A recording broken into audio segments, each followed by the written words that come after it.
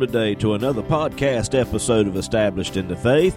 This is Pastor James Pierce, and what a privilege it is to have all of you out there by SoundCloud, iTunes, Stitcher Radio, Google Play, TuneIn Radio, Blueberry, and others. We're just so very pleased and happy to have you with us today. We're going to continue with our study in the book of Romans. I know it's going to be a blessing to you. If it is, like it and share it with others. You can also go over to establishedinthefaith.com, and if you go there, you'll find more information on how you can subscribe to this podcast as well. We love hearing from you, so please feel free to contact us with any questions and comments that you may have. Well, we're going to go on into our study now. Let me invite you to go ahead and take your Bible and turn with us, because I know it's going to be a blessing to you.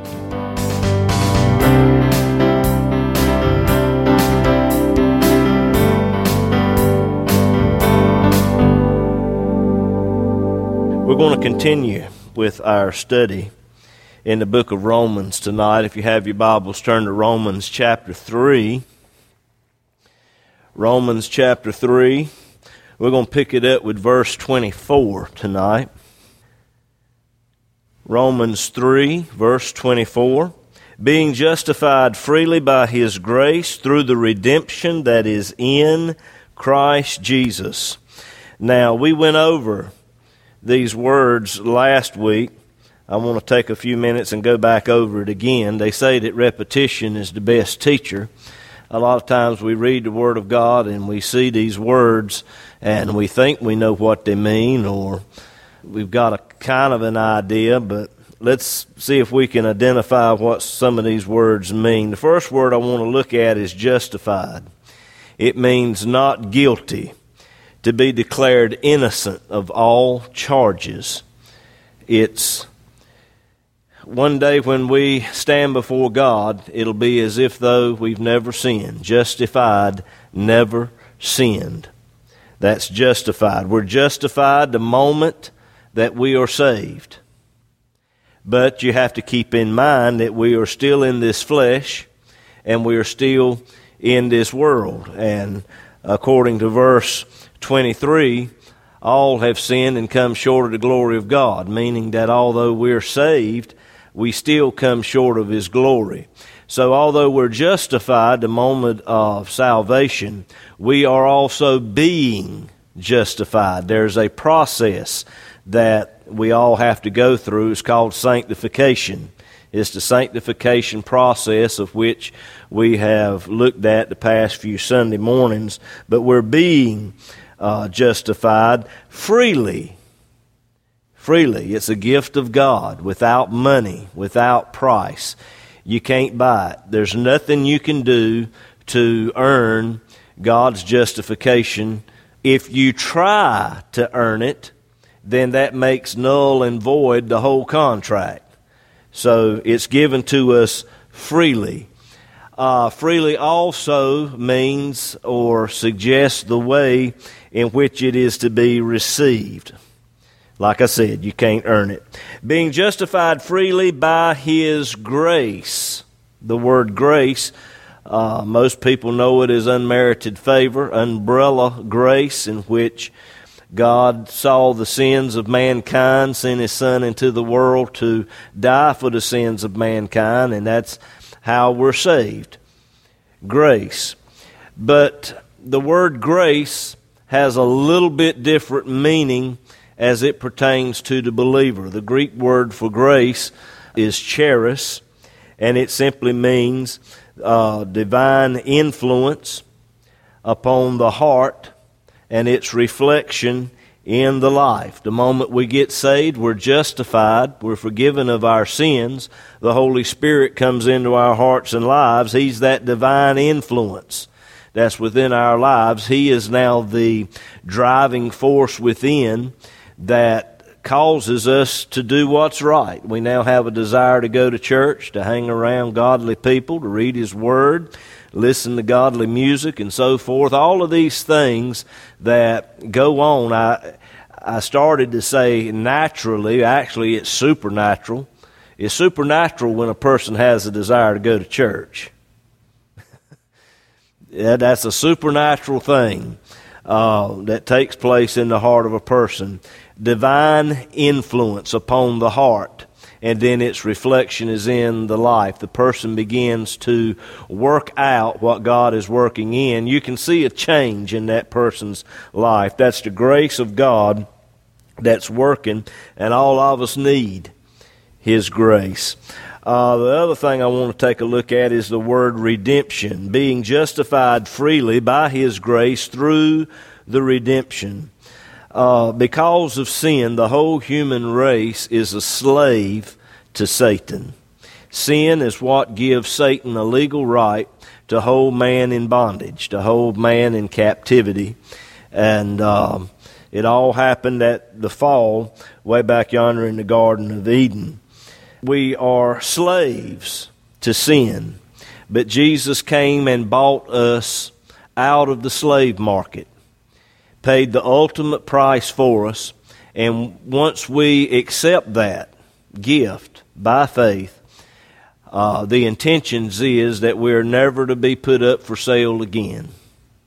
Redemption. Through the redemption that is in Christ Jesus. All salvation is in Christ Jesus. There is no other.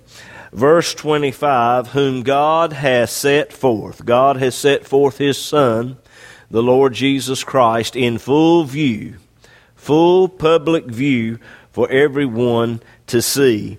And it's also God's solution to man's problem. Man's problem is sin. When you get right down to it, sin is the problem. And the Lord didn't send the psychologist to solve man's problem. That man's problem is not economical, although that is a problem.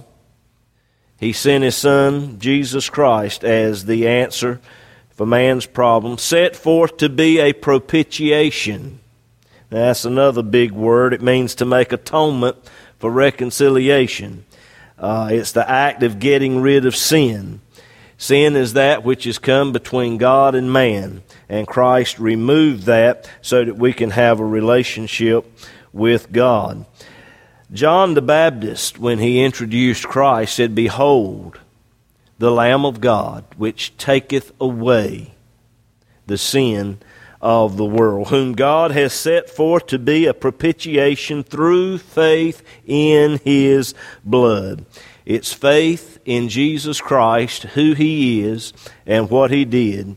That is the only thing that can remove sin, like I said, so that we can have relationship with God. The latter part of verse 25, this is where we're going to pick it up at tonight. To declare His righteousness for the remission of sins that are past. Now, there's a lot said here in this verse. First of all, God has set forth the Lord Jesus Christ as the only one to be the satisfaction for our sins.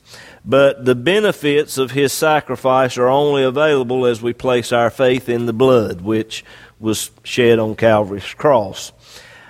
Secondly, God will only accept His righteousness. Our righteousness is as filthy rags. He'll only accept the righteousness of the Lord Jesus Christ. That alone, the righteousness of God, His righteousness, that alone is the only thing that God will accept. It is sufficient for all people, for all sins, for all time. The problem is we try to put up our own righteousness, which God cannot accept. Actually, when we try to do that, the Lord pulls back. He withdraws the righteousness of Christ. In the book of Galatians, of which we've taken a look at here some time back, we had the Judaizers coming from the church in Jerusalem. They were Jews who had accepted Christ, but they were also believing in keeping certain portions of the law, feast days, and so forth. Their faith was actually in the doing of those things. Paul said, if you do those things, Christ has become of none effect unto you.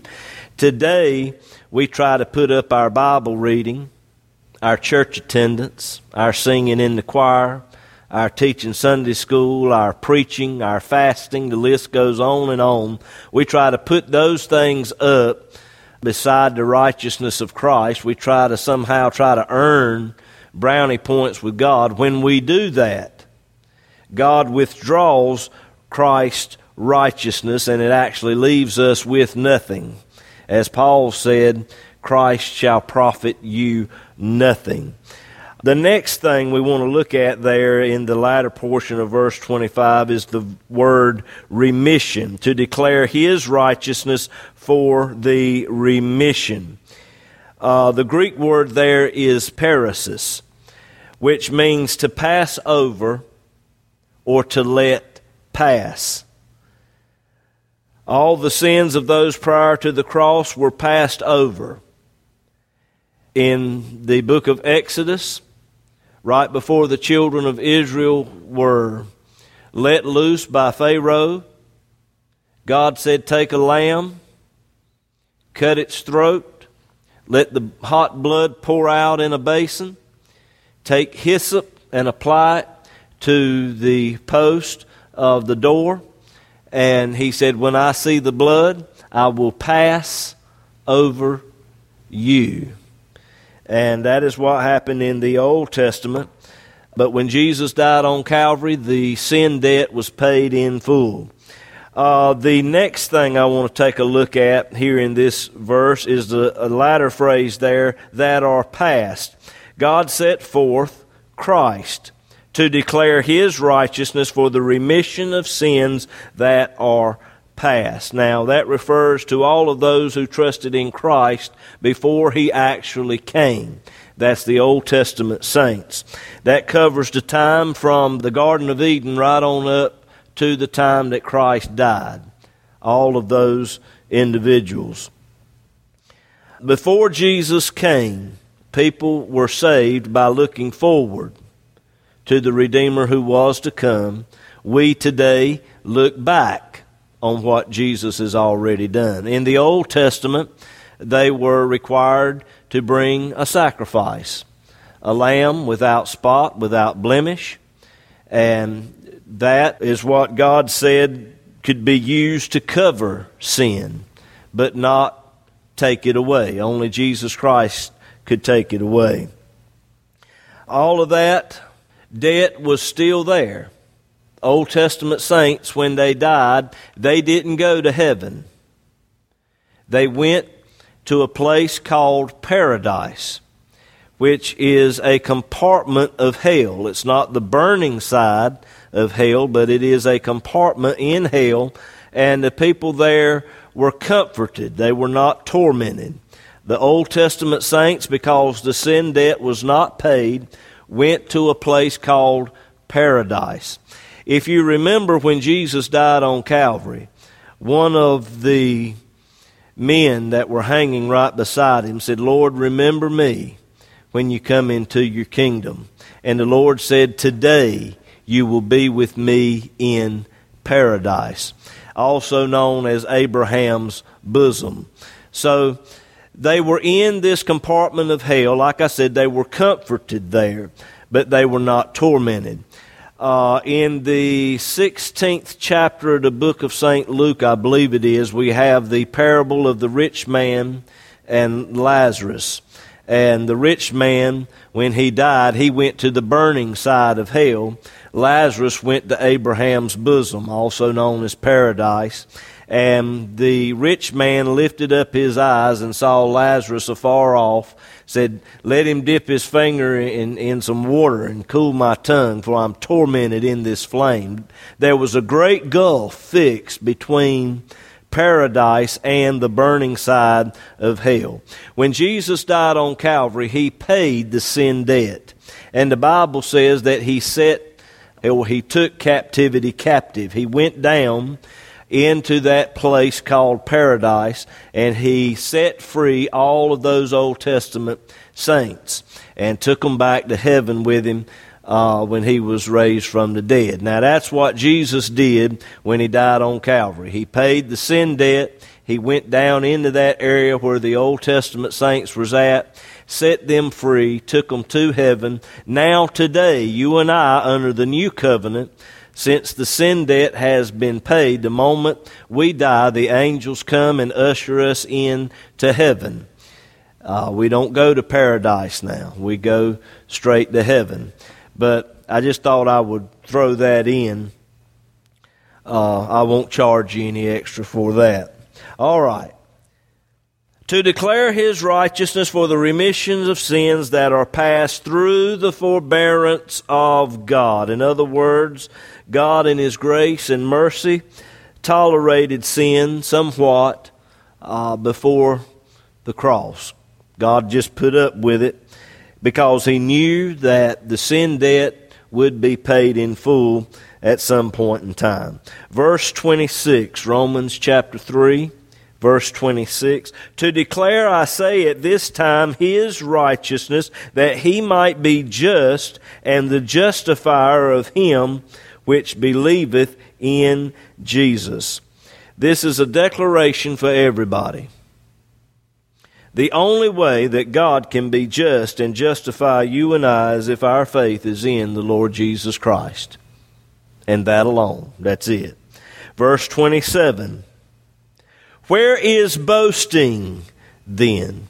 Dana, if you will, go to Galatians chapter 6 and verse 14.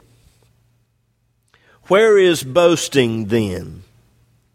In other words, what have we got to boast or brag about? Salvation is not of us.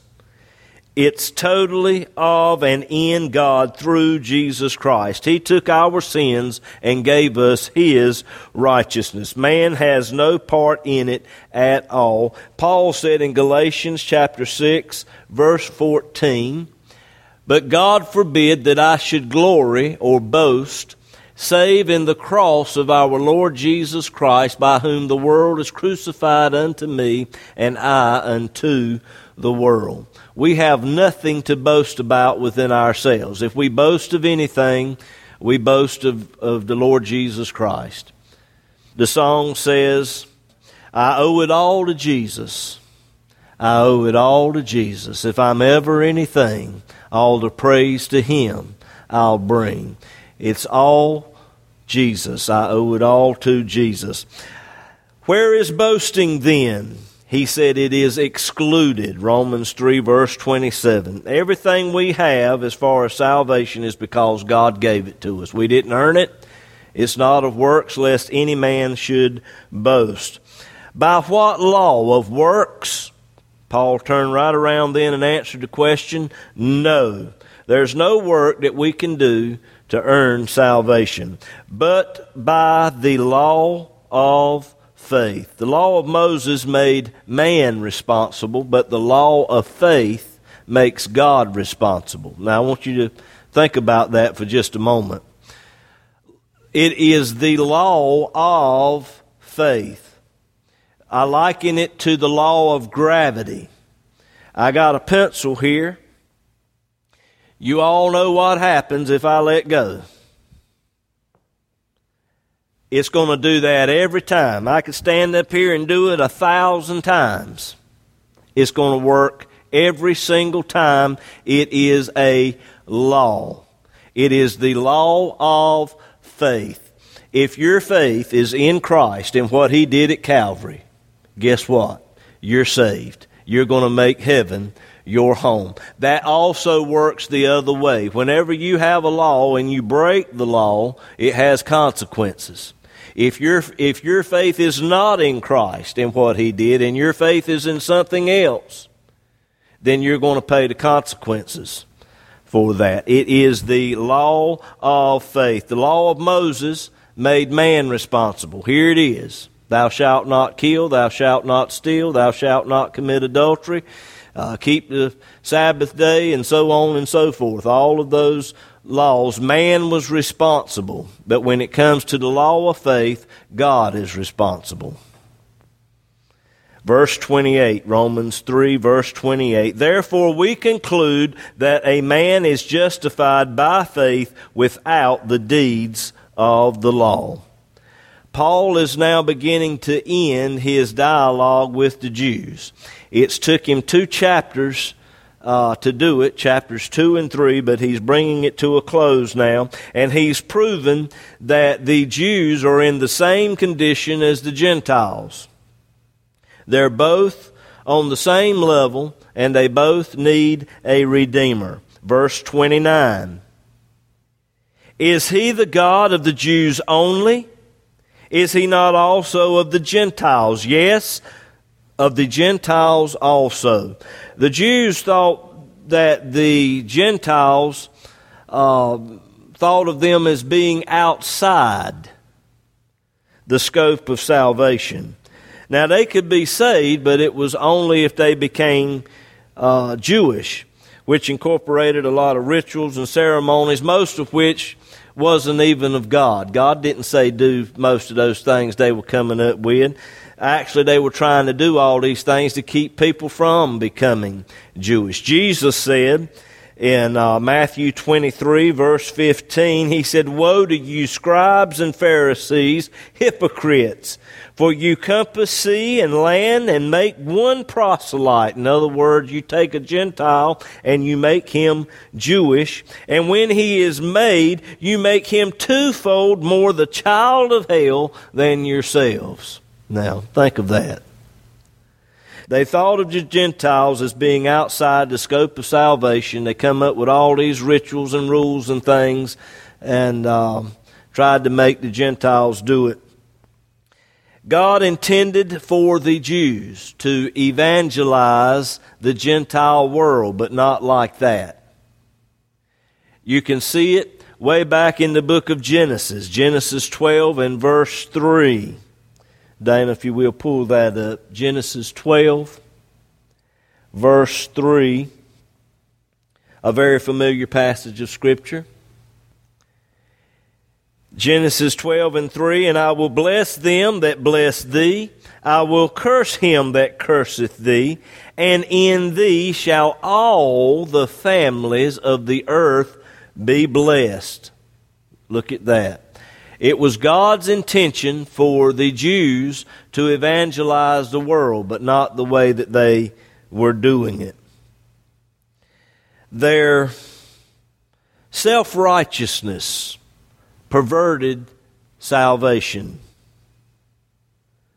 It shut the rest of the world out. Not only did they condemn others, but they condemned themselves as well.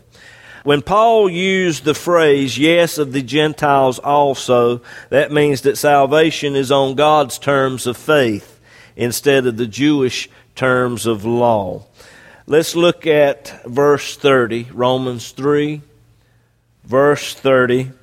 "Seeing it is one God, which shall justify the circumcision," or the Jews, "by faith, and uncircumcision through faith." The uncircumcision, of course, speaks of the Gentiles. Again, Paul is placing the Jews on the same level as the Gentiles.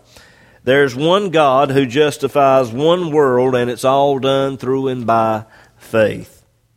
Verse 31. "Do we then make void the law through faith?" In other words, since salvation is by faith and not of works, do we just do away with the law then? Paul turned around and said, "God forbid, yea, we establish the law." When you get right down to it, Christ is the very subject of the law. When you look at the brazen altar and the sacrificial system that God instituted in that altar typified the cross. The animal that was brought typified Christ. It was to be without spot, without blemish. The hot coals of fire that were on that altar typified the judgment of God upon sin. For the past several weeks, we've been looking at the candlestick made of gold that was sitting in the tabernacle. That typified Christ.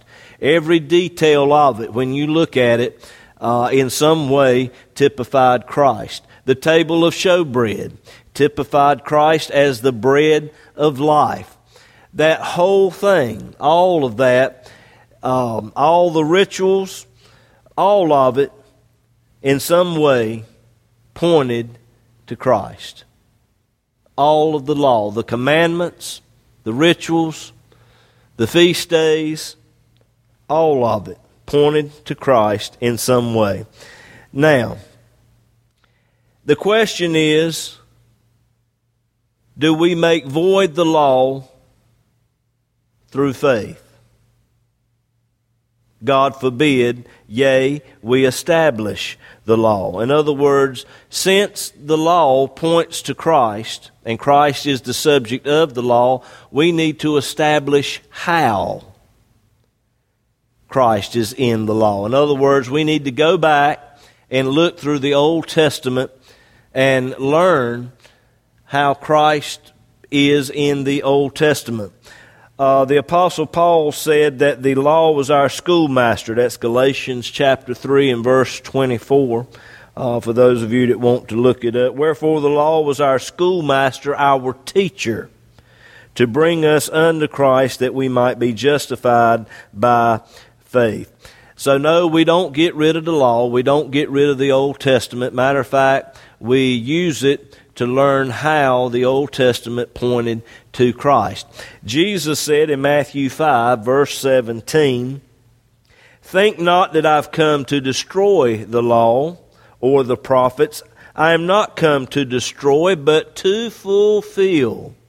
He went on to say, "For verily I say unto you, till heaven and earth pass, not one jot or tittle shall in no wise pass from the law, till all be fulfilled." So we don't do away with the law, the Old Testament. We learn from it. Now, in the 4th chapter of the book of Romans, Paul begins to deal with Abraham and David, and he's going to use them as an example, and we're just going to take a look at that next time.